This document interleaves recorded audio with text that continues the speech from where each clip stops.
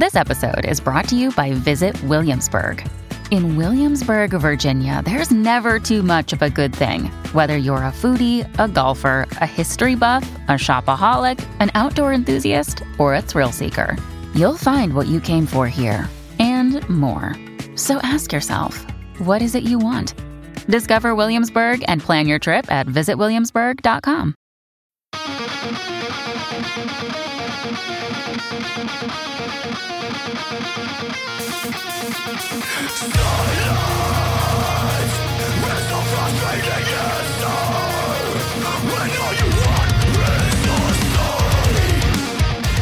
This is Undaunted Life, a Man's Podcast. I'm your host, Kyle Thompson.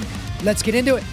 All right, guys, today we have a special guest on the podcast. His name is Brad Hafs. He is a pastor, speaker, and mental health advocate. He's also the founder and executive director of Fresh Hope for Mental Health, and that is an international network of peer-to-peer Christian mental health support groups and resources. And he's also the author of Holding to Hope, Staying Sane While Loving Someone with a Mental Illness. And so in this particular podcast, this is one that we had to delay a couple of different times, but wanted to make sure I talked to him because there is a lot of misconceptions about mental health, and there are a lot of misconceptions about mental health specifically in kind of the whole pastorate and inside of all these people that work at churches and things like that. And you hear about burnout and you hear about these people just kind of getting mentally put out there over their skis. And we talk a lot about that on this particular podcast about why exactly that is. But then we get into how people of faith can talk about mental health, because there's a lot of misinformation. There's a lot of disinformation inside of this. There's a lot of people that think that, hey, if you're a Christian, that you're not supposed to have any ailments, right? Especially not mental ailments, because you should just be able to pray and read the Bible and then everything be good to go. And it's not exactly that way. But it took us maybe about a half hour of this podcast before we got into that. And I was just kind of jotting down a bunch of different notes because you never really know where a conversation is going to go. But we talked about, studying the Bible in general, but also studying the Bible in Hebrew and Greek. I wanted to talk to him a little bit about church hurt, but I forgot to get into that. Pastors that don't go to seminary versus pastors that do go to seminary. How can one know that they are saved? I always kind of like to talk to pastors about that because, some people's answers are fairly convoluted and others are not. How do we think about belief? We talked about children and the salvation of children. But then we really got into the mental health side. But I asked him about how in our culture, we kind of default to medicine, which I've talked about here recently on the podcast, how we just default after a few minutes of conversation with somebody like, here's some SSRIs and let's just see if they work. And, we talked about how that doesn't always help people, but then we talked about what they do and kind of how they keep that going for people and what pre-decision can do for you. That if you're having a mental health struggle or some other struggle in your life, when you pre-decide what you're going to do, how that could be beneficial for you. And again, we get into his story, and his personal story is kind of crazy. Some of the stuff that he was going through with some of the things he was doing that he was acting out, because this was a guy that his life was perfectly in shape and aligned and going in a particular direction. And then he just went off the deep end at one point. He gets into a lot of detail there, but I really, really appreciate how candid he was. He was a little bit more candid on this show than he has been on other shows. And he told me off air, it's like, seemed like your audience would be able to accept most of the stuff that we talked about and how we talked about it. So I really enjoyed my time with him. So without further ado, let's get into it. Brad Hafs, welcome to Undaunted Life, a Man's Podcast. Hi, thanks for having me, Kyle. Now, I asked you off air how to pronounce your last name, and I think I got it right. But has there ever been somebody that just like accidentally got it right? Like here you are at a coffee shop and you give them your name and they spell it right and say it right. Has that ever happened? Yes, but extremely rarely. And one time I preached at a church down in Florida, and the guy who signed the check for me, I was the guest preacher, and he gave me the check, and his last name was Hafs. Okay, well, if that guy got it wrong, that would have been a problem. We weren't related.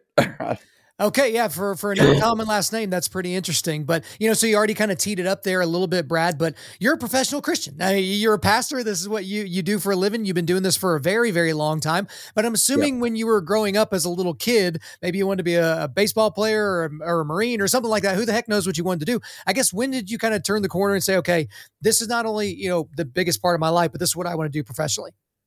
Well, I have to be honest, all my life, even as a little kid, I just knew I was called. And there were times that I didn't want to do it because I was going to have to take Greek and Hebrew and go to school 8 years after high school. I'm Lutheran and there's quite a extensive education process, but I did it. I learned Hebrew and Greek, and I cried like a baby sometimes because it was so hard. But I'm not one of those guys that I just kind of knew. And I was on the course, but my life fell apart then after being a pastor. So some things that happen to guys that maybe go through difficulties long before coming to the Lord, mine fell apart while I was a pastor. Well, we'll get more into that certainly here in a second because it's a large part of your story. But to go back to the Greek and Hebrew thing, I know to people that are outside of the pastorate or people that are outside of church leadership or something like that, they see that as like kind of an interesting thing. But pastors aren't walking around speaking in ancient Greek or Hebrew or Aramaic or any of these types of things. It's just something for their own personal study. Now, so go ahead and I guess explain from your perspective, having done it and having, assuming that you would co-sign that, if you're going to be a pastor, you need to have done this and you need to have gone through seminary and all those things. But why go back to that text? Why is not just studying the translation of English good enough? Right, because everything in English is just that. It's in English. There are things that can be said in both Greek and Hebrew that cannot be said in English. For instance, I'll give you two examples. One is in the first sentence of the Old Testament, where it says Elohim bara, and bara is the word to create, and it means to create from nothing, but it's a singular verb, but Elohim is a plural noun. Elohim is the word for God. And you see that you can't do that in English. And so you're picking up theology, you're picking up what was written. Another one would be in the New Testament where it says tetelestai. That's a punctiliar verb. And tetelestai is the word that Jesus spoke, it is finished, on the cross. Well, what's interesting about a punctiliar verb is a punctiliar verb means it happened once and it can never, ever happen again. Never. And so there's just a depth in there. I don't study it for my own personal thing, but I study it so that when I'm preaching, I have depth to what I'm doing and saying. So with that in mind as well, I'm thinking about one particular example. So there's a pastor that I've talked about on my podcast recently, or I guess he used to be a pastor, Carl Lentz with Hillsong. He had a spate of interviews in a row where he was basically asked, is homosexuality a sin? Is abortion a sin? And one of the times he was asked about homosexuality being a sin, he goes, and again, he's like, cool guy, dude, bro, pastor. And he's like, when I read the New Testament, I read the red letters of Jesus. He never mentions homosexuality one time. So I'm not going to mention it from the pulpit. Now, a few things are wrong with that. Number one, there aren't red letters and black letters. They're technically all red letters because if you believe in a Trinitarian view of the Godhead, Jesus is part of the Godhead, so all of the words are his words. So I guess that's part of it. But then the other thing, he certainly did, it is recorded that he talked about what would be called sexual immorality or porneia in the original Greek, as far as I understand it. And what that one word in Greek encompasses is all these other things we need to describe using the English language, which is homosexuality, sex outside of marriage, bestiality, multiple sexual partner, like all these different things. And so is that another good thing for Christians to kind of understand, which is like, hey, there's a lot of value in going back to the original language because the Greek language in a lot of ways is more descriptive with less words. Yes, absolutely. And like I said, there's things that the Greek can say that we don't say in English in a word. We have to describe it or whatever. But here's the deal with what that pastor was really basically telling you is he believes that the Word of God is in the Bible, but not the whole Bible is the Word of God. And you find two different kinds of Christians. Those who want to justify certain ways of life in today's world will talk about the red letters. Well, when there used to be Bibles printed, I'm sure there still are, where only the words of Jesus were in red letters. Mm-hmm. Well, that then says that somebody does not believe the rest of the Bible to be accurate, And so I find it fruitless to ever debate or argue with folks. I always ask, do you believe all of the Bible is God's word from Genesis to Revelation? Absolutely inherent, flawless, blah, blah, blah. Or do you believe that God's word is in the Bible? And there's a big difference. There certainly is a big difference. And that's one thing that I remember thinking through in that particular scenario is it's like, it's a pithy statement because to be honest, I love the red letters in the Bible just because it's a cheat code for me as I'm reading through a passage. If I'm turning directly to a passage and maybe it's in the middle of a long soliloquy that Jesus is speaking, it's just like, it just helps me get there faster, but it doesn't bother me to not see it either. And I think it was Pastor Vodi Bakum, who was the first person that kind of said, yeah, like, hey, if he's part of the Godhead, like this is all his words. But that kind of leads me to talk a little bit about how people study the Bible. Because I know a lot of people hesitate, and I'll speak about me personally. I've had entire swaths of my Christian walk where I haven't read the Bible at all. And part of it is because I can't read the Bible, Brad. I have to study it, right? And there's a major difference if you're going to read a text of any kind versus study a text, because you can't just read through it like you're reading through a novel trying to get to the best part of the story or the climax or something like that. Mm-hmm. You have to read a sentence or two and then stop and maybe think about it, or maybe read this commentary because you have no idea what you just read. And so I think that stops a lot of Christians from actually digging into the scripture because they feel like, well, I can't just listen to the Bible. Well, I can't just read it like I'm reading a book. I have to study it. And my God, I have kids and I have a business and I have all these other different things and I got to walk the dog. Who has time to study the Bible? Do you feel like you get a lot of angst for people? Because if you're a professional, yeah, you can spend all the time in the world because this is what you do. And sure, go back to the Greek and figure that out. But a lot of people just get stuck in the mud.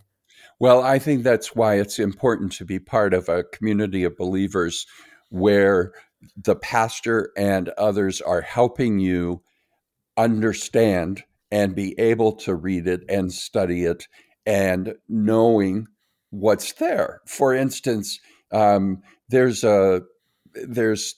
the phrase is Son of God and Son of Man in the Old Testament and New Testament are used in different ways. And there's some people who believe that angels had sex with human beings in the Old Testament. And then we got these superhuman beings, et cetera. No.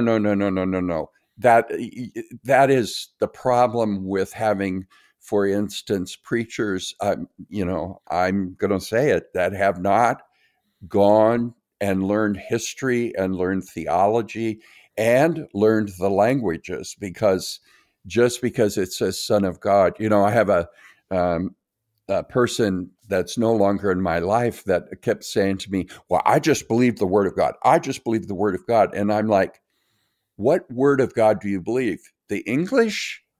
Or do you believe in the original languages and want to understand what those things are saying? So, Scripture interprets Scripture. That's one of the hermeneutical principles. And in other words, it's not us who interpret it. It should be to find where this is used otherwise or other places in Scripture, and then come to a consensus that it's used this way, it's used that way, it most likely means this. And, I think, but there are some fantastic study Bibles out there. And I think men, I've got some men in my fellowship that really are hungry for the word. They want to know what it says. And, for instance, people always talk about adult baptism, and I'm like, well, that's fine. I mean, I'll baptize an adult in total immersion. That's fine. But their babies and families were baptized on the very first day.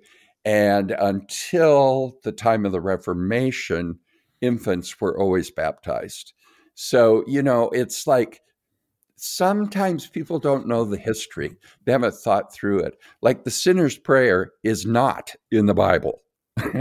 Yeah. The Bible talks about just believing. And I believe I go to our county jail every week, and I've been developing a curriculum for them to use. And I always tell the guys, there's some faulty thinking out there about salvation.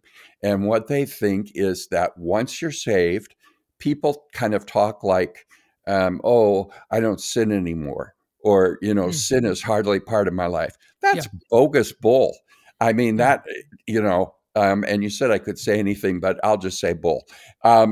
It's bull dung is what it is, because Paul, as he goes through his life, gets more and more descriptive about how great of sinner he is. Now, that doesn't mean he got more sinful. It means that he realized he was still sinning. Right. And that's part of the process of sanctification. Absolutely. And you're going to sin until you die. So, Brad, this brings up a couple of things. And like, we're talking about so many things that I didn't plan on, but I think this is good. And we'll get to all the other stuff that we wanted to have you on here for. But I'm going to go back and quickly talk about this before we talk about salvation.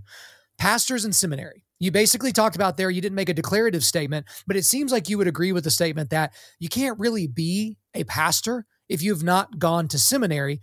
But I know that there are a lot of people that have enormous churches, enormous platforms, and they've never went to seminary. They've never been taught these other different things. And I'm somewhat sensitive to the argument that some seminaries have fallen completely off the deep end. Oh, They're yeah, very liberal in their interpretation of the text. You can't, just because they went to a seminary doesn't even mean it was a Bible believing right, seminary. Exactly. Like, is this like an activist seminary? Is this like cranking out activists, or is it cranking out people that are willing to equip the saints? I guess it should be. So I guess you tell me, what do you think about pastors in terms of the ones that don't go to seminary? Are there things of value that we can glean from them? Because to be honest, a lot of people have gained quite a bit from how I've studied the Bible and how I presented the Bible. And I haven't gone to seminary, but I'm also not a pastor, and I'm not going to have to give an account to God one day for how I've shepherded a flock. You know what I mean? Yeah. Well, in a sense, you probably have a flock here on the podcast. It may be a flippy floppy flock, but you have a flock, you know. But here's the deal from my perspective. There are pastors who never went to the seminary, who are academically, they pursued the Word of God. You know, you don't have to know Greek and Hebrew, but you certainly have to know how to study it. They have interlinear Bibles that give you translation and tell you things.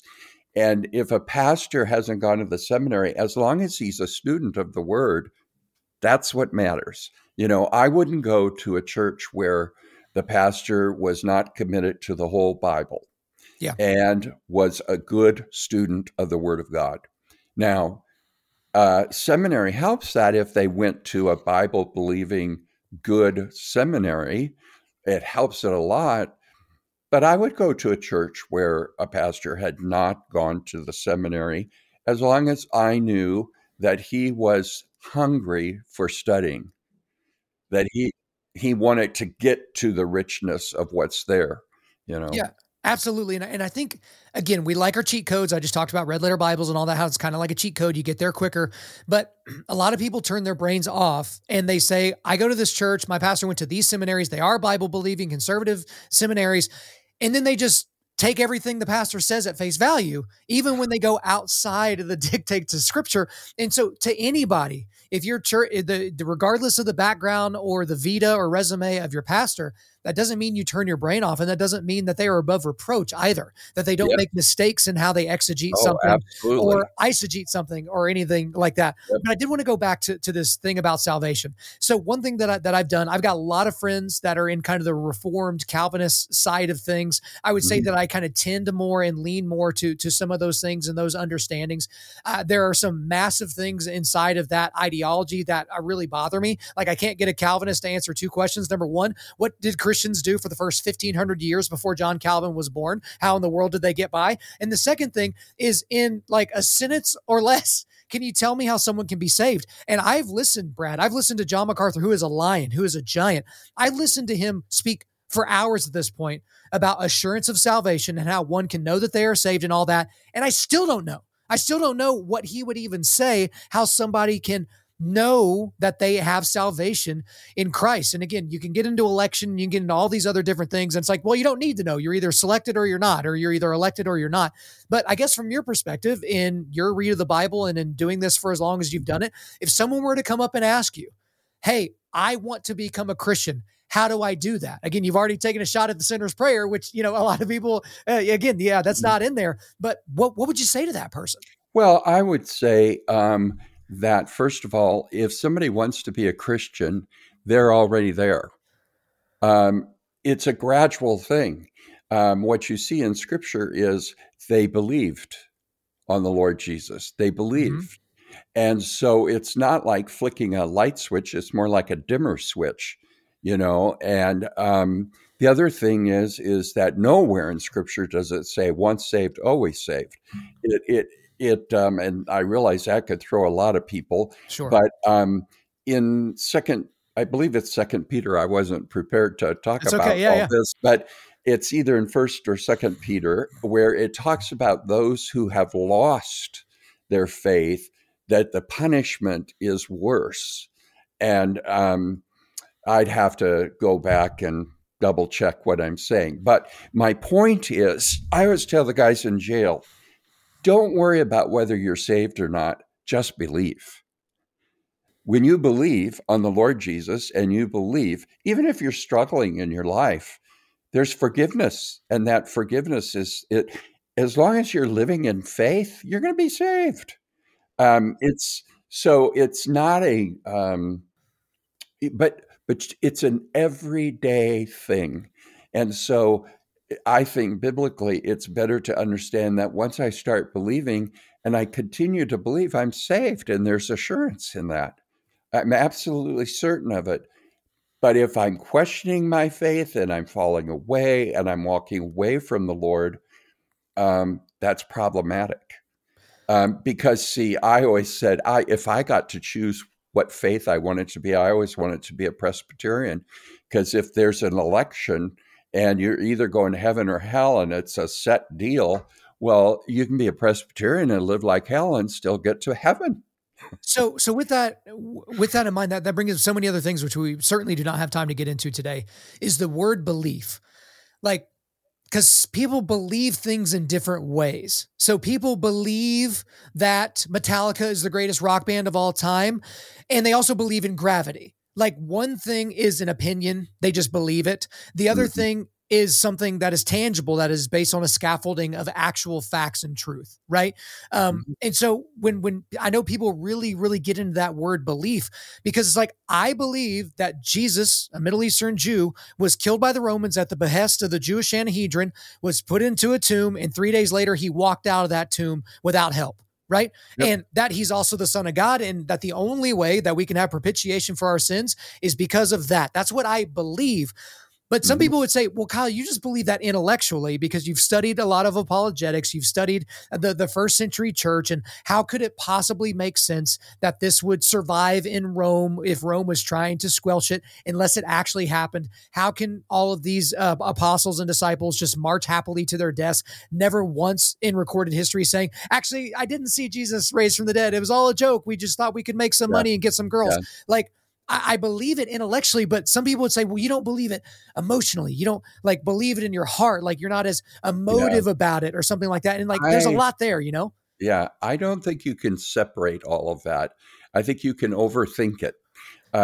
If you believe that Jesus died for your sins, and that is the only way to get to heaven, and that you believe in him, you don't even have to believe all of the Bible to be saved. There's no passage about that, but it's believe on the Lord Jesus and you will be saved. And, I think it's very important for Christians, and especially men, to say, all right, somebody's telling me to believe this. Show me the Bible passage. Show me where in the Bible it says this. Show me where this is. The age of accountability. Hogwash. There's no talk of it in the New Testament. Nothing like that. In fact, the Bible tells us we're conceived in sin. We've got a disease. And so for me, but here's the deal. I am really good friends with a lot of people who don't believe what I believe theologically. And they love Jesus, they love his word, but they come out at a different place in what the word says. And I don't debate that. I respect it, and that's the way it is. And if they ask me, I'll talk about it. But otherwise, I think that a lot of denominations and a lot of people want to get into that. We're saved and no one else is saved, Yeah. There's a joke that we used to tell as Lutherans that I died and I went to heaven. And when I got up there, St. Peter was giving me a tour. And when we walked past one room, he said, "Shh, don't talk." And I said, "Why?" And he said, "Because that's a Lutherans. They think they're the only ones here." Hey, that's not just indicative of Lutherans. You're exactly right. There are many sects. Like my wife grew up small town Church of Christ, and they believe, to a T, that only people that basically go to small town conservative Church of Christ and do worship their way and everything, like that's it. When they talk about the narrow road, they think the road is Church of Christ Avenue. And so it's like, I know that everyone's kind of has their own thing. And I know I keep going off, and we're going to make this my last tangent before we get back to the main reason. This is the last one, I promise. Tangents. Okay. These tangents are good, but I'm thinking about my audience and the things that you're saying and the things that they'll get mad at me for not asking you later. So we're going to talk about a small subject about children and salvation. Okay. So I know for me, having not grown up in church, having accepted Christ, as far as I know, sorry, Calvinist, as a 10th grader, I'm already a teenager at that point. I'd seen a little bit of the world. I kind of knew about my own level of depravity and all that. But ever since that time of really starting in church as a teenager, every time a child, like a 3, 4, 5, 6-year-old, expresses faith in Christ or gets baptized as a profession of their faith and all that, if I'm being honest, I'm fairly skeptical of that. And for me, it's because it's like, that kid doesn't even know like how to make it through the entire day without crapping their pants yet. And yet they've made this entire declaration about how they're putting their faith in a Middle Eastern Jew because of something they heard at Awanas or Vacation Bible School or something like that. And I kind of hate myself for that because it's like, who am I to say? Like, I'm nobody in this entire situation. Yeah. But I guess the age of accountability is worrisome to me because I do have a 2-year-old and a baby that's below 1 year old. And if we all get in a car accident, what happens to James and Eli? Like, what happens to my boys? Because it's like, we haven't had that gospel discussion yet. Like, I can barely get them to remember the names of their favorite cartoon characters that they want so that they can tell me more easily what they want to watch or something like that. So let's talk a little bit about children and salvation, and let's get into that kind of that age accountability. Like, what happens to babies that die in the womb? What happens to newborns that pass away? That kind of thing. Well, first of all, I believe that God is grace. He is grace. He is love. He is forgiveness. There are those who would say if a baby's not baptized, the baby doesn't go to heaven. Right. Blah, blah, blah. I don't believe that. Okay. When children don't make those decisions by themselves, and I think the Lord in his mercy, we know the thief on the cross was not baptized and got into heaven. Sure. So, now, for me, how I see it is this. As a Lutheran pastor, I believe in infant baptism. I could give you all kinds of arguments why, but I will reaffirm somebody's baptism that, maybe they were baptized as an infant and really lived it up when they were a teen and, they want a fresh start. Okay, let's do it. Let's go to a pool or a river. I've done it in a river. One of the old ladies tried to pull me down in the river when I did it. It was hilarious. But, so, I don't get bent out of shape about that. But how I see it from an infant perspective is the baptism is not our work. It is God's work. It is a sacrament in which he bestows grace and forgiveness, and we're born into his family. And I didn't have anything to do with being born, and I don't think you probably did either. You go through your mother's womb, and ta-da, you're here. And now, when you have a baby, you got to feed the baby, right? Mm-hmm. So I think you just feed the baby. You read the Bible with the children. You tell them about Jesus. You tell them, and what you're doing is nurturing that faith in them. And as many people know, confirmation comes along somewhere along the line. And that became a farce for many because it really wasn't kids taking and owning that. Mm-hmm. But that's where they're supposed to take and say, I do believe, and I'll follow the Lord even unto death, But I think it's a matter of just feeding your kids spiritual food, you know. And will God be merciful? Of course, you know. I think Christians get a little too uptight about a lot of stuff, you know. And I understand that. And an apologist, if you like, you know, that kind of study, it's very important to know the answers to some of these things and to understand. But the one thing, like I said before, I believe certain things, I believe them strongly, but I don't condemn anybody that doesn't agree with me in them. You know what I'm saying? And they're my buddy. Yeah. I love them. Now, I have problems. You know, I can meet somebody that's there. There's different kinds of Lutherans, okay? And there's very liberal Lutherans. Some people call them loosely Lutheran. But they don't. They see the Word of God is in the Bible. They believe homosexuality is fine. They have homosexual pastors, and they're pro-choice and all these kinds of things. Okay, and they're extremely liberal. Well, I have a problem with that, even though they say they believe the same thing about baptism that I do. You know what I'm saying? Mm-hmm. So I'd rather give me the guy who does a sinner prayer, and you know, it's more like you're a fruit inspector than you are a theological inspector sometimes. Well, and Brad, that gets into a lot of other areas. And like I said, I promised I was going to be the last one. We'll get into some of the meat, but I do think we're in this era where if you're a pastor or if you're an influencer, or if you're a podcast host or something like that, you're not allowed to not know stuff. And I always tell guys, be very open about the stuff that you don't know, that you don't have a fully formed opinion on, because what you do is you signal to other people that do know, or that do have a fully formed opinion, to give you that data, to say, here's how you fix that. Here's how you should think about that. Here's how I think about that. And so having a little bit of humility and being like, yeah, like I just had a guy ask me off air about something that's very, very theological in nature. And I told him, I'm like, my first word out of my mouth was, bro, I got to be honest with you. I don't have a fully fledged opinion on that. I don't find it to be that important. Like, feel free to make a compelling argument to me as to why I should spend hours of my life studying whether or not I believe this or that about that one particular thing. But again, it's just kind of being humble and putting yourself back a little bit. But about 25, 30 minutes ago, Brad, you teed this up, but you talked about how your life at one point kind of fell apart, and it wasn't, before you became a pastor. It was after you became a pastor, which I don't know if you know this. So here's some breaking news.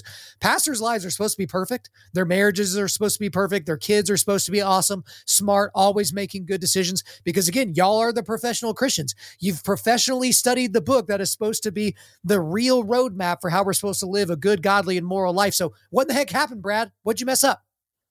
Well, first of all, there are no professional Christians. I refuse that title. I'm going to keep saying it just to make you uncomfortable. Yeah, I'm just as broken as everybody else, and sometimes even more so. Well, I graduated from the seminary. I had always been a very upbeat, very positive person. My father, in 1976. He had like what we called a nervous breakdown, and he suffered a lot of depression. I'd never seen. My dad was kind of a man's man, ornery, not feely touchy at all. And he was depressed and crying every day. I had never seen my father cry, and I never saw him cry again after that. But lo and behold, he was diagnosed with manic depression back then. Now, I knew what that was. I knew that I knew about him taking, the medicines he took and what it took. So I never, ever, ever thought of myself as potentially having manic depression or bipolar disorder, because after all, I was never down. Okay. So I was always kind of ready to go, made a lot of things happen, could do more work than my staff did. I could do that in 3 days, and they could in 6 weeks sometimes. And anyway, so I came as the associate pastor. Within 3 years, I became the senior pastor of this church, and we went from 800 to 3,000 in worship in about 5 years. And we started preparing to move into a manufacturing plant. And, I wasn't a very good Lutheran in the sense of traditional worship because we had contemporary worship. Mannheim Steamroller did our sound system and our lights and all this kind of stuff. All right, well, we had to fight the city to get that property, and I started getting really sick. And I was acting out and doing crazy crap. I mean, some of the things I did was like I would just have to drive in order to manage. I felt like I had a monster inside of me, and the monster was pushing and wanted out. And so I would manage that monster, and then I would shame myself for the things that I was doing. Like I would end up in a different city and not even remember driving there. I spent money like it was going out of style. I just didn't think anything could touch me or hurt me. Um, there were times where I drove on country roads, gravel roads that were very hilly at night, and I would turn out my car lights. I would turn off, it was dark, and I would go as fast as I could, open my car door, stick my foot out the door, you name it. If there was a murder somewhere, I went to where the murder was if I heard it on the radio. So, my wife knew something was wrong. I knew something was wrong. And we asked people for help. They didn't know what to do. And the church was the 13th fastest growing Protestant church in North America at the time. So nobody wanted to stop that growth. And they were concerned for me, but they didn't know what to do. And then one night I was heading out to drive on those roads. I stopped at a lake where there was an outhouse to take a pee. And what I recall still to this day was that, first of all, it was a dangerous area. I knew that, that was not an area to be in, but the thrill of being in an area you shouldn't be in was right in line with having bipolar disorder. And so you take risks that you shouldn't take. And what I did was I saw somebody was in the doorway, and it was 9:20 at night, so it was dark. And I peed up against the wall of the bathroom, and I turned and left, and this undercover cop grabbed me and told me I was under arrest for masturbating in front of him for 20 seconds. Well, still to this day, I can tell you, I don't think that was true. I was sick, and I was definitely manic. That's not totally out of the norm for manic people who are not treated with their bipolar, but that's not something I've ever struggled with. I mean, in my right mind, at least, I've never struggled with that. But, and for 20 seconds, my doctor told me, Brad, if you could do that in 20 seconds, I need to see you. There's an issue, And so what happened then was it made the news, and my life absolutely was torn apart and judged, and actually won what is that called? And this was in 1995, so this was many years ago. I won a retrial or whatever. It was like traffic court. There was no jury or anything like that. And but I won because the two cops that were there, I guess, they contradicted each other. So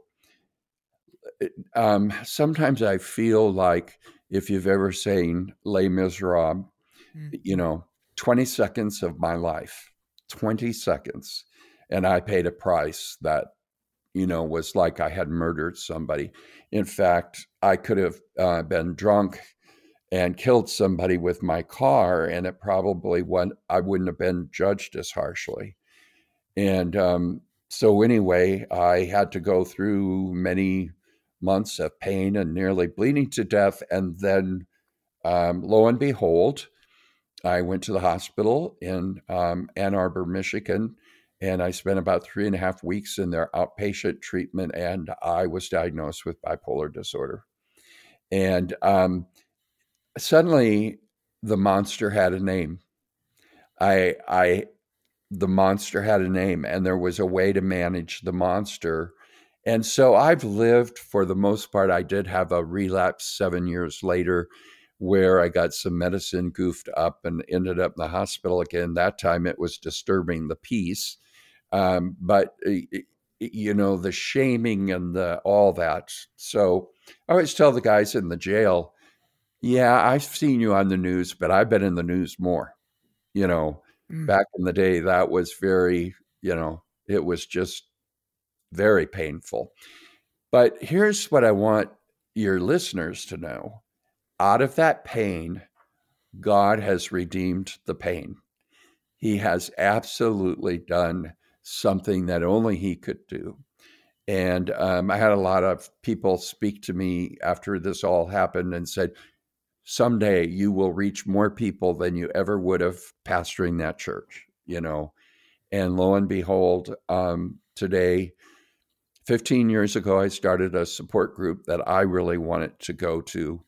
And because I couldn't find anything that was hope-filled and helpful, I just found people complaining, and it made me worse.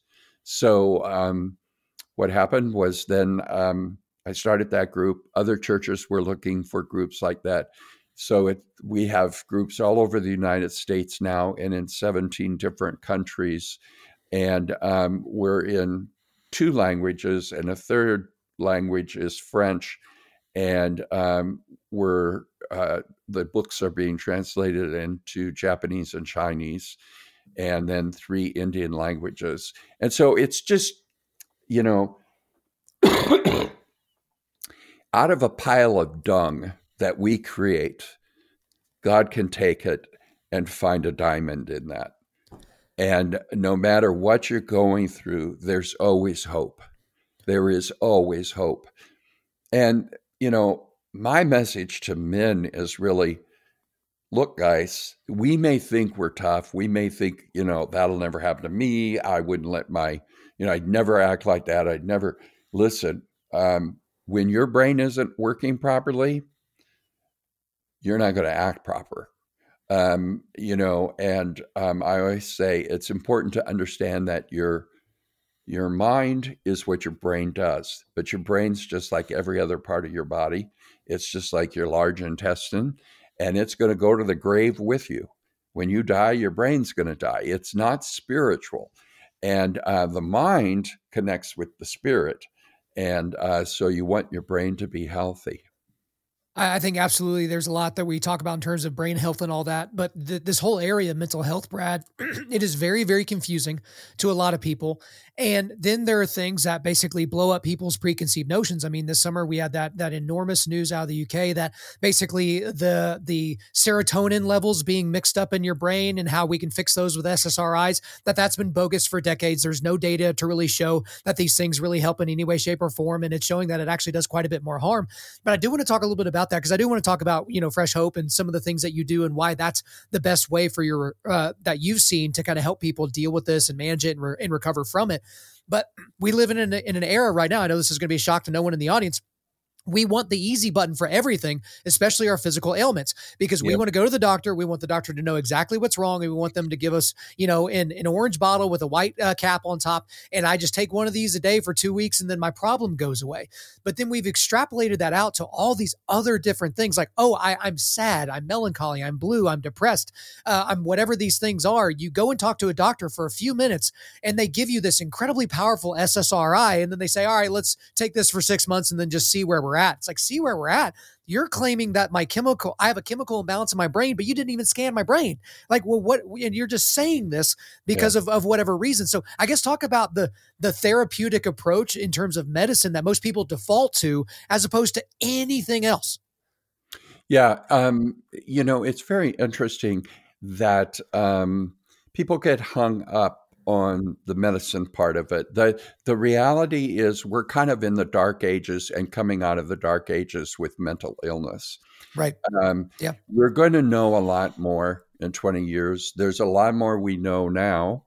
The SSRIs and the other medicines, I take some of those, but I don't take tons of them. And I'm not a walking zombie on medicine because my doctor works with me on that, et cetera, et cetera. We can change our brain chemistry by how we think and how we look at things, and we can detox our brains. And there are some who believe in the mental health field, and I would lean this way, that what causes depression in most people is stinking thinking and ruminating, where they just think the same negative things over and over and over. So, for instance, we teach people, the Bible says, take captive your thinking. How do you take captive your thinking? Well, here's 3 ways to take captive your thinking. And you have to do it. That's part of sanctification, and it's going to help your brain. It's going to help your emotions. It's going to help, a lot of things. Now, we don't say to people, don't take your medicine. We are, take your medicine, listen to your doctor, do it with a doctor's care, don't stop taking or whatever. But on the other hand, if you feel like you're over medicated or you don't want to be on certain things, your doctor should be working with you and get a second opinion. Dr. Caroline Leaf, I don't know if you've ever heard of her. She wrote a book called Who Switched Off My Brain? And I've been around her. I like her a lot. I like what she says. And she talks about detoxing your brain and really helping your brain chemistry. She also talks about, it's not homeopathic science. It's where they do deep research on what chemicals you might be missing that need to be there to have, a balanced working brain. And compounds and, well, that, like my doctor has said, that would be ideal, except for I checked on that because I thought, I'm going to go in and see. Well, it was $6,000 just to see the doctor. And it was going to be like another $8,000 for all the tests that they would do and all that. Well, your insurance doesn't pay for that. So the system's very broken in the United States, as it is in all the places. So we really come alongside people, and we're not really about the medical part of it. That's left up to doctors and therapists. And what we're there for is to help people and bridge that gap and give them hope that you can live well in spite of having a mental health diagnosis. And we're doing it, and that the research shows that when faith is involved in mental health recovery, people get better faster and they stay better longer. So almost 97% of the people who attend Fresh Hope who were suicidal prior to attending have not been suicidal since. And 80% of them that were hospitalized haven't been hospitalized since. AA has understood this for years, that an alcoholic can help an alcoholic. One with learned experience can help somebody who's living the experience. So that's what we do. We're in all kinds of churches, but we also have groups for teenagers. We have all kinds of free resources online.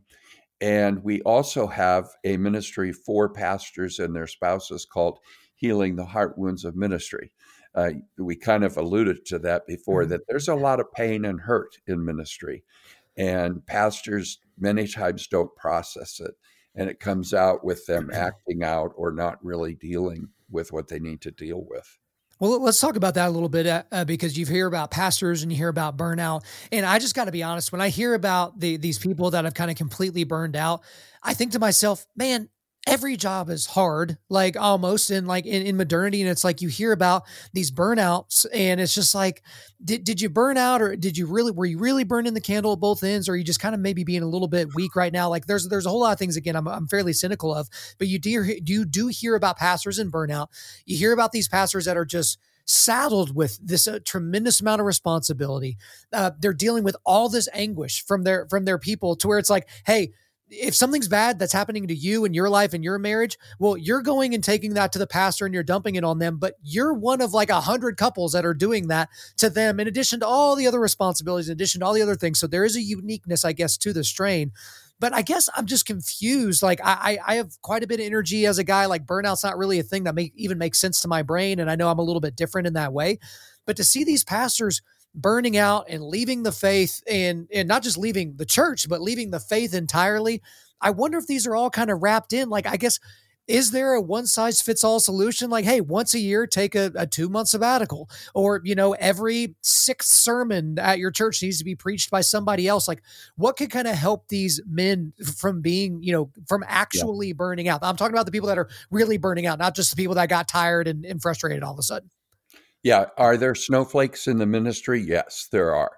And, but I can tell you that there's research that says that being a pastor is right beneath being the president of the United States. And the second one, I think, is first responders. What you don't know and what you don't understand is what a pastor goes through during the week. Mm-hmm. It's the untold stories that he can't tell or she can't tell. In my case, it's he. And so, for instance, the night that I had to go and be at the hospital with a baby who was dying and the parents weren't there and the baby died, I'm dealing with that. When there's a suicide and I had to go in with the family and the person shot themselves in their house, I'm there. And, I have to tell people when somebody's died in a car accident or the trauma that they feel. So pastors have a tremendous amount of secondhand trauma. And then we've got families just like everybody else. We got all the stuff. But I'll tell you what, in today's world, people are not as kind to pastors as they were 38 years ago when I started being a pastor. The demands are unreal sometimes. And there are sheep that bite. There are people that are just downright nasty and they don't understand. And then if you have a staff, you're expected to be the CEO type of person. Well, you weren't trained for that, right? So I would say to you, be kind, my friend, to pastors, because you don't know what you don't know. And it is different in that sense. And everything's negative. Very little of it is ever positive. So just think what that kind of drain takes. I mean, that's a drain in and of itself. But I don't think there's one size that fits all in solving it. I think there's a lot of different things that can be done, sabbaticals, whatever. Right now, the research is showing that 48% of all pastors want to quit. And if they had a way to quit, they would. Isn't that horrible? I mean, that really, and see, the pandemic it was already stressful. Sure, yeah. The pandemic, as for all of us, how do you do it? What do you do? And the expectations and all of that. Well, what we do with Healing the Heart Wounds is we take 5 biblical principles and we don't teach them how to do it. We take them through doing it, like lamenting. So you've had hurt and pain in your ministry. We want you to write a lament and we're going to process it with you. Because here's the bottom line. I'm all about, if you don't deal with your stuff deals with you. That's it. It's all of life. I don't care. And everybody's got emotional stuff. And if you think you don't, let me come and live with you for 36 hours. I have the spiritual gift of triggering people and I'll trigger you. And we'll talk about, oh, Kyle, here's an area that I can see you're just a little, you know what I'm saying? Now, let me ask you a question. How old are you? 36. Yeah. All this happened to me when I was 37. And if you had heard me talk long before it happened, I would have said, that ain't going to ever happen to me because I've got lots of energy. I'm a pull up my boot kind of guy, but we never know what life is going to hand to us. We never know where we are going to have to find out what we're really made of. You know what I'm saying? So age, says a lot. We find out, I had to find out what I was made of when I went through all of that. I wanted to die by suicide. I wanted out. The emotional pain was so horrible. Just what I was doing to myself. It wasn't what anybody else does. But I'm with you. Nobody needs to burn out. Nobody needs to die of suicide. Nobody needs to have all these problems. What we need to do is learn how to process our pain so our pain gets processed and we learn from it then. Well, and I think as well, Brad, something that's helpful is making sure that you have a bank account. And I don't mean a literal bank account, and follow me for a second, that you have a bank account that you can make withdrawals from when you need to. And I talk to people all the time about making deposits in the right bank account, making resilience deposits. Because everybody likes to talk about strength, but no matter what, strength's going to wane over time. If you're the world's strongest man today and the competition just ended, well, tomorrow your body's all beat up. Someone else in the world is stronger than you that day. So, right, strength is going to wane. Gravity's undefeated. Father Time is undefeated. It will always wane, but resilience is something different. And so I talk about it. It's usually easier to talk about in a sports term or something like that. But if you talk to anybody that has to do with, sports surgery or recovery or any of those types of things, if you started out with a strong base of strength, for instance, and then you get knee surgery, well, your knee surgery recovery is going to be a lot quicker than somebody who led a sedentary life and the majority of their diet is Cheetos, right? So that's just something they're making deposits. They made deposits in some cases for decades in the resilience of their body category or account. And then when they need it, it's there. The same thing for mental resilience, the same thing for spiritual resilience. Because guys, if something negative hasn't befallen you at this point, you are not good. You are lucky, sir. And so it's going to come for you. Well, it will happen. Right, it will happen. Tragedy is going to come for you. Death's going to come for you. Some sort of a physical ailment, like the number of guys who have spent all this time on their body, and I would be one of those to be in great shape. Well, if I suffer a terrible life-altering injury, well, there's going to be some other things I'm going to have to deal with. So it's all coming for us. And have you made deposits in the right bank account to where you can pull them out when you need them? And that is what I would call a very proactive stance. Sure. That's a good stance to have. That's a good way to look at it. It's not foolproof, but it's, it helps. Right. To say, I know I have weak areas emotionally or whatever, but I'm going to deposit into my emotional account.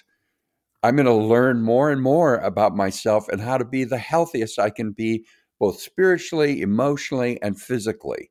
And that way, when trouble hits, you know what I'm saying? Like you said, with the knee surgery, it's funny you said that because my knees are killing me these days. And every now and then I get up and I walk like Frankenstein for about 20 seconds just because my knees hurt, But the bottom line is that life is difficult. Life is not easy. And you have to have resiliency. And what better kind of resiliency than to say, the Lord God is almighty and in control. So this may be a horrible thing I'm going through, but I know God can take it and make it work for my good. Romans 8:28. But we have a lot of doomsday thinking that goes on in even Christian churches where, it's like, boo-hoo, this is, I could tell you, if you have, for instance, and there's all kinds of books I could make reference to and science research and all of that, but if you already have a preset mind that if something happens, that would be the worst thing in the world to ever happen. Like a parent could say, oh, if I ever lost one of my children, I don't think I could live with that. Mm-hmm. What are you doing? You're already telling Satan, you're already announcing to yourself that if that were to happen, I can't do it. Well, I can do all things through Christ who strengthens me, including difficult things. And so to me, emotional health is connecting the scriptures and putting them in a practical application. And I always tell the guys in the jail, okay, what does it mean to take captive your thinking?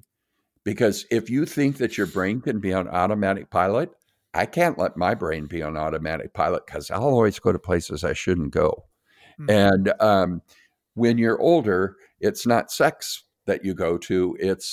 I like white wedding cake. I always tell my wife she doesn't have to worry about me being in bed with the bride. She has to worry about me being in bed with the wedding cake. Because, and so, but we can't let our brains be on automatic pilot. And I think in a lot of ways, Brad, it's about pre-deciding. I talk about pre-deciding all the time. So whenever I've helped people with, pornography addiction or something like that, it's like, well, pre-decide that you're not a guy that masturbates. So just pre-decide that tonight, whenever your kids are off at practice and your wife's gone out of town or something like that you're not going to do that. And again, there's accountability and there's filters and all these other different things. Same thing. I talk to guys that conceal carry. They carry a weapon but they haven't pre-decided whether or not they're going to pull that out and potentially use that on somebody to save the life of somebody else or themselves. Pre-decision makes a lot of difference, because you brought up something that's kind of near and dear to my heart, because I'm a little bit fatalist in my thinking and my imagination. I've thought about, what if my wife and my sons get taken out in a car accident or some sort of other accident or something like that? Well, what does that mean for me? Like that probably, and I've thought about it intellectually. I'm like, well, that's probably it for me. Like, I've given enough to society and I've given enough through the podcast or whatever else that, what, my family's gone, so I'm gone too. And I'm not the only guy that thinks that way. You want to hop back in here? Go ahead. Yeah, well, of course we all think that way. And real quick. It's interesting too when guys think about that. And I've talked about this on the show before, that whenever I've thought about suicide before, I was thinking about it intellectually, not emotionally. Not like my life's so bad, it's so terrible, I just can't hang on. And then I think about grabbing the pistol. It's always like, man, I'm worth this amount of money dead. I don't know if I'm going to be able to make that amount of money while I'm alive. Like things seem pretty terrible right now. Like it's always been very much that way when they think about suicide. Yeah. That is the way. And men are more likely, if they're suicidal, if they're honestly suicidal, they are more likely to die by suicide because they don't talk about it. They figure it out. They analyze it. It becomes very analytical to them. And it's a logical decision many times. It's not an emotional decision. But here's the deal with we are all broken in our thinking. And when you think about where does sin reside, when sin came into this world, where is the battleground for it? It's all in the mind. It's all here. Because what our body does, we choose to do from here. And, and I always tell pastors that want to take mental health or emotional health issues and say it's all demonic. Everything is demonic that's broken. I mean, any illness is demonic. So at least be consistent. If you're not going to go to the doctor for mental health, don't go to the doctor for your broken leg. Don't go to the doctor for your cancer.